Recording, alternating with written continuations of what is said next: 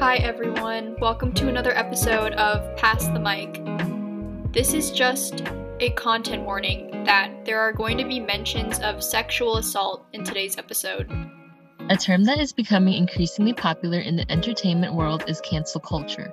To cancel someone is to no longer support them and their projects after discovering that they have done something offensive or problematic.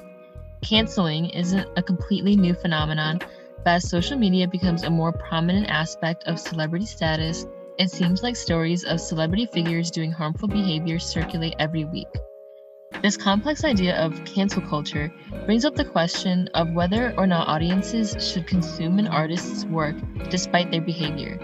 Today, we're sitting down with our hosts, Phoebe and Hannah, audio producers Renu and Aman, and guest Kiana to discuss what it means to separate the art from the artist in a world of cancel culture. There are many cases of artists being accused of being offensive to a certain demographic or harming individuals. Nora Lum, an East Asian American actress and rapper who also goes by her stage name Awkwafina, has been canceled for her use of a black accent and African American vernacular English, also known as AAVE. Starting off as a rapper from Flushing who blew up on YouTube, she transitioned to acting in big Hollywood productions. More specifically, she was criticized for her portrayal of sassy best friend Peck Lin in Crazy Rich Asians. When Awkwafina wants to add comedic effect, she'll use a black accent to accomplish that. Some argue that she's built her reputation and fame around this co-opting of blackness, and even after she was scrutinized for her role as Peck Lin, Awkwafina has continued to be booked in several projects, including her own television show. She also continues to not acknowledge her use of a black accent, or AAVE. Likewise, artists like Nicki Minaj have used Asian aesthetics for personal art. When she performed Chun-Li on Saturday Night Live, she was on stage in front of a Chinese temple surrounded by dancers in patty hats. She's wearing a short and tight dress that supposedly resembles a qipao, a traditional Chinese dress, and chopsticks in her bun. Though she got some criticism from East Asian Americans, she continues to be praised by the public and her song remains streamed. There are consequences of normalizing and not criticizing these uses of other cultures. With Awkwafina, if we don't address these criticisms about her, people will think black accents or AAVE, which are both rooted in black culture, do not belong to black people. Recently, non-black creators on the internet were claiming AAVE is internet slang or stan culture. With Nicki Minaj, there's a reliance on East Asian stereotypes to satisfy her aesthetic. In a Teen Vogue article titled "The Chun-Li Challenge is the latest example of pop culture stereotyping Asian culture," David Yee talks about how Minaj uses a trope often seen in media representation of East Asian women, which is hair buns with chopsticks in the shape of an X, which is actually considered to be rude in many East Asian cultures. With Minaj normalizing this appropriation, it's led to the Chun-Li Challenge, where non-Asian people have been putting their hair in buns with chopsticks and wearing unauthentic qipaos, with some pulling their eyes back and posting these photos on the internet. Awkwafina gets praised for her role. She won an award as Peck Lin. When black people are demonized or criticized for sounding black or using AAVE, Minaj gets praised for her song, but East Asian Americans get criticized for displaying parts of their culture. And what makes not supporting an artist whose art you love hard is if it has made an impact on you in some way. Artists like Awkwafina and Nicki Minaj are considered to be trailblazers for people who look up to them. At least within the Asian American community, when Awkwafina began to gain more recognition, there weren't many Asian American actors or famous figures, especially within pop culture, but that's been changing lately. Another example of artists being accused of being offensive would be the Kardashians. The Kardashians and Jenners are celebrities who have been criticized for a variety of things. They've been accused of appropriating ethnic features that are typically associated with women of color and commodifying them. For instance, they've blurred the line between being racialized as white versus as people of color through more permanent alterations, such as very intense lip injections for bigger lips that are associated with Black women, darkened their skin, gotten brow lifts to give a fox eye or Asian eye look, had butt implants, attempted to trademark the Japanese word kimono for a clothing brand, and worn mangtika, traditional Indian jewelry typically worn on the head. These white women give themselves an ethnic ambiguity and use their proximity to Blackness from their friends and family members to appropriate and excuse themselves of offensive actions. Despite all this, the Kardashians are a household name. The reality TV show, Keeping Up with the Kardashians, lasted 19 seasons. They continue to sell their image and commodify aspects associated with non-white cultures. After Kylie Jenner got lip injections, she released a line of Kylie cosmetic lip glosses that sold immediately. People praised and wanted her big lips, but when it comes to women of color, especially Black women, big lips, darker skin, and large curves are still seen as undesirable, ridiculed, or hypersexualized. So, if they've been canceled repeatedly from communities of color, why are they still so relevant, and why are people still consuming their art or products? A speculation is that people separate what the Kardashians produce from what they've done and who they are. But is this always possible? What are the repercussions of continuing to support people who are justifiably scrutinized? There are consequences to normalizing and not criticizing what the Kardashians and Jenners do. People have argued that these instances of cultural appropriation and these attempts of selling or using ethnic ambiguity are not harmful at all. Cultural appropriation, in its most reductionist sense, is when people from a dominant culture, meaning one that's widely accepted as the norm, exploit aspects of a marginalized or oppressed culture. Instead, they say that the Kardashians and Jenners are just a part of internet and influencer culture. They can't be blamed because so many other celebrities do the same things they've done. But when we excuse these actions, we end up reinforcing oppressive beliefs that cornrows, specific traditional items of clothing and jewelry, do not belong to Black and Indigenous people of color and can be taken on and off by white folks. And to many, despite the Kardashian and Jenner's long history of being canceled and displaying problematic behavior, it's not enough to stop supporting them. We're going to open it up for a discussion. Let's welcome our guest, Kiana. I'm Kiana. I'm a fourth year and my pronouns are she, her, hers. Let's dive right into the first discussion question. If your community was the target of cultural appropriation, would you want people to still support the artist? I think this question focuses way too much on individual actions and not systemic issues. Because of the systems that we live under, I don't think there is a way to consume another culture without it being cultural appropriation. And I think the reason why people commit acts of cultural appropriation is because of, like I said, the systems that we're working under, like capitalism. I'm going to say colonization. I don't know if you would necessarily call that a system though, but because of historical events like colonization and imperialism and stuff, I don't think the consumption, ethical consumption of another culture is fully possible. I don't know if that fully answered the question, but I think people are directing energy towards the wrong thing. If you're upset about cultural appropriation, it's really hard to stop cultural appropriation if you only direct that anger or frustration towards one individual. Essentially, if you don't want people to culturally appropriate, you have to work against capitalism, colonialism, imperialism, because that's what leads up to this whole concept of cultural appropriation. I think I kind of agree with what you were saying. I don't know. The whole concept of cultural appropriation isn't something that's new. I think people are just newly putting a name to it because it's just been so commonplace and goes back decades and generations, and especially in the entertainment industry, music and stuff. There's people like Gwen Stefani, she had her whole Japan Harajuku phase. She's been every ethnicity possible. But back then, I don't want to say nobody cared, but nobody ever spoke up about it. And so now I feel like when it comes to cultural appropriation, it's becoming, more important to people. But I just think it's hard for people to just stop supporting an artist cold turkey, because not a lot of people see anything wrong with it except for the people that are affected. Basically, they're used to other people appropriating cultures. Ideally, I wouldn't want people to support the artist, but I know that's not going to happen.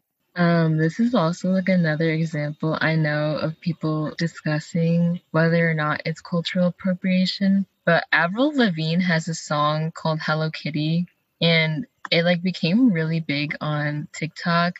And I know a lot of people were saying she's culturally appropriating like Japanese culture.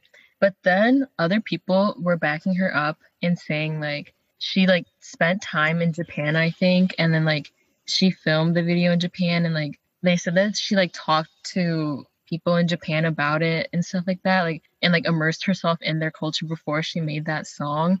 Some people still thought that like that didn't really matter, but that's just like another example I know of like an artist who are discussing about their cultural appropriation. Yeah, I would say that's definitely an example of cultural appropriation and an instance of fetishization, maybe, or like aestheticization, taking parts of a culture of color to like aestheticize your art in order to sell it, essentially. So I guess with the question of cultural appropriation, who gets to decide whether or not an artist is forgiven for their behavior if they apologize? For example, if Kim Kardashian apologized about the whole kimono thing, trying to pretty much capitalize on a word that's from a different culture and different language, should we then move on? Personally, I feel like it's a matter of intent and it's all contextual. I don't think there's like one end all be all answer for how to deal with saying if someone should be forgiven or not, especially if it's a public figure. When you're faced with that, it's not just you making that decision, you're advocating for that decision, yeah, but there's like a million other people talking about it. It's very hard figuring out the intention behind it. And a lot of times it's like super easy because public figures will just apologize just for the press, just be like, oh, I'm sorry that I got caught, instead of being, I'm sorry that like I did this. Personally, I feel like when celebrities apologize for things, especially things that have to do with like cultural appropriations, I feel like they're not really sorry. And especially if we use the example of Kim Kardashian, if you look at the track record of the Kardashians and their weird fetish for people of color, I really don't think at that point, after being called out for it so often, you can use the whole maybe they didn't know or like they meant well excuse. Because how old is Kim Kardashian? She's like 40 or something, maybe almost 40.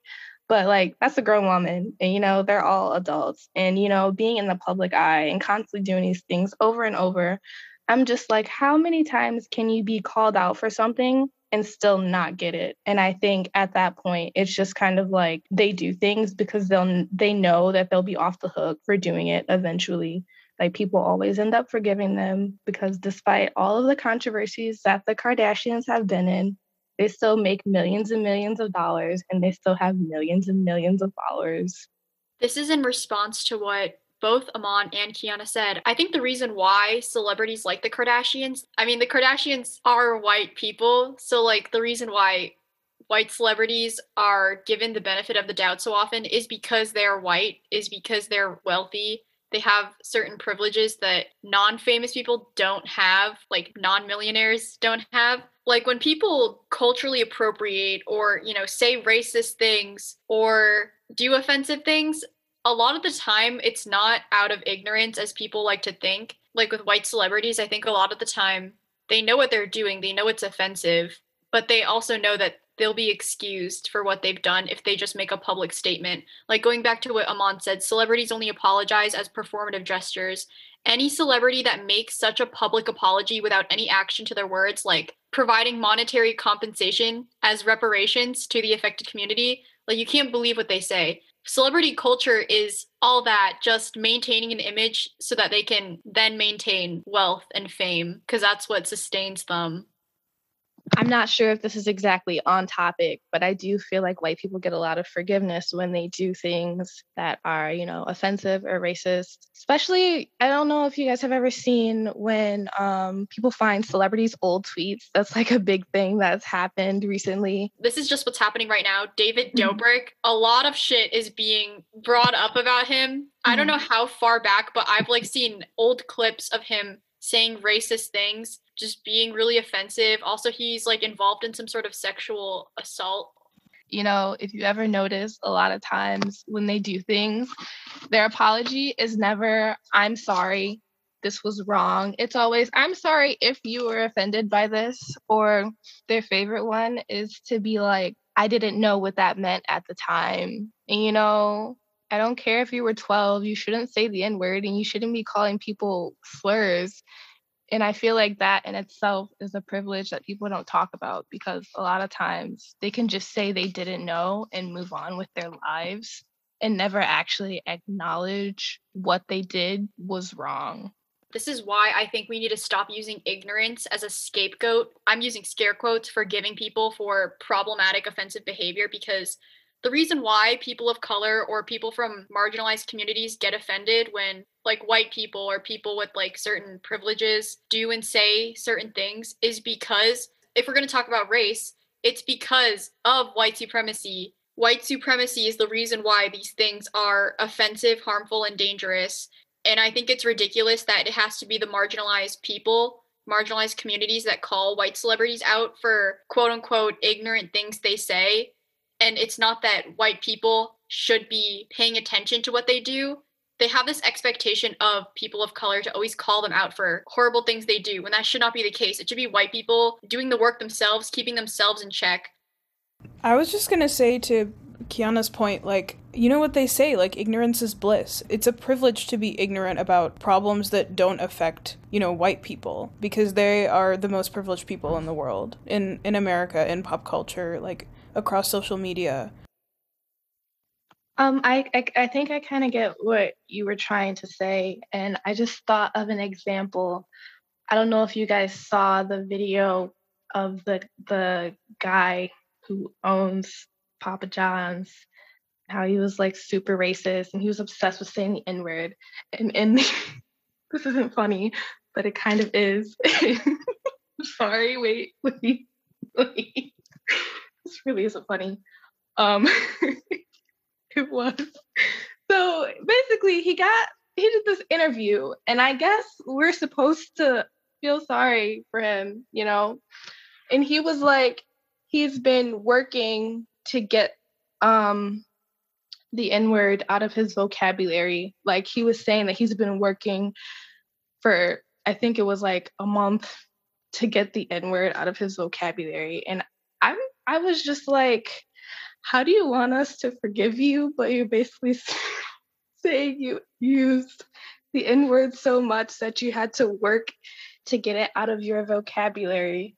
And I just think that, again, because, how did he think it was okay to have an interview and then say something like that in the interview and still expect to be forgiven? Like, I think besides the point of white people expecting people of color to educate them, I think they're also expected to just forgive them. And they think that an apology will always solve everything, even though it won't. Because at the end of the day, action is what's most important, and showing that you've actually changed your behavior. But I feel like a lot of celebrities don't. I feel like this is a little bit off topic, but do you guys know what happened with Bon Appetit this summer? Just for a little bit of context, the editor-in-chief, there were some pictures of him in a really racist costume, dressed as like a stereotypical Puerto Rican, and allegations started coming out. The people of color, the employees of color at Bon Appetit started coming out and saying that they were being treated horribly, they weren't being paid equally for the same amount of work that their white colleagues were doing. Like, after all this happened, they fired a bunch of people, the editor-in-chief stepped down, they rehired, like, the top 3 most powerful people at that company to be people of color, and released some, like, bullshit scripted video saying that we're not going to be racist anymore, we're not going to do this anymore, but the video format and everything was exactly the same. All they changed was the faces of the people in the videos were people of color instead of white people. And I feel like that's the worst way to deal with something like that, because you're not changing anything except how people view, or like the face that you're presenting to the world. There's no systemic change. And I think that's just like yeah, exactly. It's like tokenism. I think that's what a lot of either white people who get accused of something like this, or big companies that are accused of doing something offensive, that's what they end up turning to change after like a scandal. But that is not addressing the root issue of the problem, which is, using people of color for views, or using their culture, their recipes, their products, how they look to attract attention, to make money. I think it's just like problematic. Bringing it back to this question of, can we separate an art from their artist despite shitty things they've done? Maybe it's better not to separate the art from the artist and discuss how an artist could be problematic. But then is it enough to talk about how an artist is problematic in order to enjoy their art? So I guess with the Bon Appetit example, can we still consume Bon Appetit products, like their videos, their recipes? After this scandal, after Bon Appetit kind of, all of the controversies and scandals kind of came to the surface and all these people were fired, they went through like a rebranding or whatever, which is what, a lot of people do after they get canceled, like after they do something controversial to bring people back to the conversation. They try to rebrand and try to bring people back. But I, in good conscience, because I was so invested in Bon Appetit when it was happening, I can't be comfortable, like me personally, I can't go back and watch those videos because it just seems so fake to me, and everything that they are putting out, I feel like, is calculated and ingenuine. Now that I know what was going on behind the scenes, I can't, in good conscience, like, watch those videos or consume any of their content. And I feel like that's true, for the Kardashians. Like, somebody that is, like, extremely personally affected by something that they've done doesn't feel comfortable consuming that content, buying their products, watching them do this stuff over and over again. I think it's, it's definitely a personal thing. I think because it's so personal, so much of the burden of responsibility falls on the consumer to stop supporting. It's strange because this whole topic of, offensive things artists have done, cancel culture, a lot of it is rooted, as we've mentioned several times before, in systemic issues. Yet, like, I feel like this is such an individualized topic in some ways. I feel like as consumers, we should encourage, or I don't know if we should encourage, but I feel like it's not entirely up to us or on us to hold these people accountable. I feel like there's bigger things at play here. Like, commercial spaces stop. They're the ones who hold these people accountable. Oh, this arena dropped you on their short list for holding a concert because, like you said, some racist stuff. Okay. I feel like, wouldn't that make a bigger impact on, like, exactly like Kiana saying in the chat, abolish celebrity culture? Like, why is this entirely on these individual people listening or consuming these artists' content? Like, I know for the David Dobrik stuff, a lot of sponsorship brands pulled out. And you see it, like, again, probably derailing, but for a lot of, like, influencers, you see it happen a lot, but not for, like, these big name celebrities like the Kardashians, right? It's not happening because, people, these commercial companies and whatnot, all they see are dollar signs. Yes, abolish celebrity culture. Celebrity culture only exists because of, like, capitalism. I keep naming these systems, but that's because it's true. I feel like in some ways, focusing a lot on what individual celebrities do is a neoliberal effort to make long-term and effective change. Focusing too much on what individual celebrities do will get us absolutely nowhere. It'll just drain you as an individual to constantly try to call these people out, to constantly try to, and I'm using scare quotes, educate them or make them aware of what they're doing. In fact, I think literally just ignoring them and not giving them any attention might initiate more change than trying to constantly educate them. I think one of the downfalls of that is that you're not sure if they get educated, right? Because they still could be as fake as possible and have people come back to them and be like, oh yeah, no, we forgive you. But I really don't know how I'd personally navigate that, because then it'd be like, okay, well, it's not on me to educate you. What does an acceptable apology look like? Is there such thing as an acceptable apology? Okay, I'm gonna be real. I don't know what would be an acceptable apology because I've never seen one that I felt was actually genuine. it's always the same thing. And so I think it's gotten to the point where like I don't really trust public apologies, because who are you apologizing to? I mean, I get the point is that you're apologizing to the people that you hurt or whatever, but I feel like, I mean, they use that word a lot, like if they hurt someone, but I don't think the emotion necessarily is hurt. I mean, people just are tired of seeing the same thing repeated, constantly having to educate people when it's not that hard. We live in the age of the internet, you know? You can Google anything that you do. And so I feel like apologies have become very redundant. And if you want to actually show that you're a different person, then do something. Nobody wants to hear you apologize. I mean, me personally, I don't want to hear you apologize because I feel like apologies are useless. I'm sorry, but they're useless to me. I'm not going to pat you on the back for being a decent human being. Just don't do it in the first place. I'm like sort of derailing here, but we've created a culture where certain things have become, I don't know if co-opted is the correct word, but they've turned into something that they originally are not supposed to be.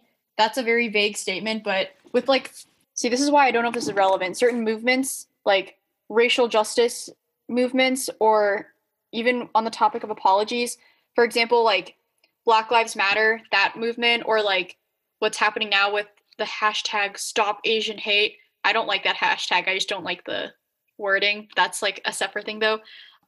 I don't know if the Stop Asian Hate is necessarily a movement, but these, I'm going to call it a movement. These movements have become co-opted. Like they've become signifiers for people.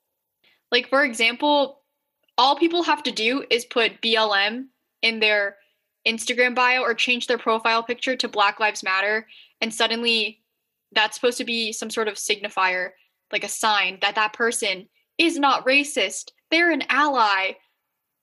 I know, but I definitely agree that like there's people that I know that like their Twitter like names are just like a, yeah, exactly, it's performative. Like their name and then like a hammer and sickle and then like fuck racist, BLM, fuck hate crimes. It's just like so stupid. Like what does that mean? That you're not a racist person because you say it in your name? It's so, I feel like it's so ingenuine and fake. I don't want to say that I blame social media for that, but I think it kind of has helped. I mean, not helped. I mean, yeah, social media is where have seen like performative activism show up the most, especially with the whole, like you said, people putting, oh my gosh, I saw this tweet and I thought it was a perfect example of this white woman. She was dating a Black guy, and then she had the BLM in her bio, and she had the multicolored fists, and then they broke up. And then someone screenshotted it, and she took the BLM out of her bio, and she took all the fists out of her bio. And I was like, if this doesn't sum up a lot of people, then I don't know what else does. And so I completely understand what you were saying about performative activism. And I think especially last summer with the whole ally thing, there was after the murder of Breonna Taylor, there was a lot of those memes and it was like yoga poses, great yoga poses to do. And instead of having the actual names of the yoga poses up under it, it was like arrest the cops that killed Breonna Taylor. And I thought that was super disrespectful. But a lot of people posted those kinds of things as a show of being an ally. This might not be relevant to the cancel culture topic, but I also think that this is actually very important to be talking about because I think our audience is younger people who have social media. They probably engage in a lot of these things and maybe they've never thought about it before. A lot of these, what do you even call them? Phrases have been so popularized now that people don't actually have to think about what they're posting. They just have to post it to prove that they're not racist or like they're an ally or whatever. Like Black Lives Matter, like even the sentence, arrest the cops who killed Breonna Taylor, that became like a popularized sentence that required no thought to, like, does this make sense? Like, you don't have to think about why you're reposting, you just repost it. because that's what everyone else is doing because it's circulating, and to show this like support, but like you're not actually showing support, you're engaging in a hashtag. And like, yeah, like Kiana just put in the chat, it's sort of like you're kind of turning these things into like memes or trends. Another example that my friends and I talked about was dating apps. Like on Tinder, you can choose Black Lives Matter and like LGBTQ rights as interests, but that's so weird because why are those interests? They're not really interests. Black Lives Matter has just been turned into something that's what it's not. People who put BLM in their bios, especially if it's like white or non-Black people, feels like performative because that's not what the whole movement actually stands for. Instead, it's like used as like a signifier for who people can trust or who they think is cool. It's like a signifier for someone who is somewhere in between leftist and liberal. It's not supposed to be used as like a personal label for you. I feel like this part of the conversation probably doesn't really fit with cancel culture, but something that like kind of just shows how people kind of took like the posting a black square to show that you're like stand and you support Black Lives Matter. Like you can tell that kind of became like a trend because do you guys know how like the thing about 88 Rising posting a yellow one? So like 88 Rising is like Asian American like all Asian like label for like Asian artists. As more people like started to learn about like the hate crimes and stuff like that towards Asian Americans, and like 88 Rising's Instagram posted a yellow square to like, I don't know, I guess try to start a trend of people posting yellow squares to show that they support it. Obviously they got a lot of criticism for it because people are like, excuse me, like why are you trying to make a trend out of this? Trying to cancel individuals ultimately might not get us anywhere. Cancel culture, from my understanding, started off as a thing where you just stop supporting an artist if they've done something that has hurt you. But it's evolved into this other thing of like, I mean, some people have argued that it's evolved into this other thing of like putting people in boxes and not letting them grow and shit. Also, cancel culture doesn't really get us anywhere, right? Because individuals who have been harmed will direct their energy towards celebrities who have committed some act of harm. But then it ultimately doesn't go anywhere. Like you can shit on these celebrities and come after them all you want, but a lot of them still are famous because a lot of people still consume their art. I don't know if anyone else feels this way, so I'm just going to speak for myself.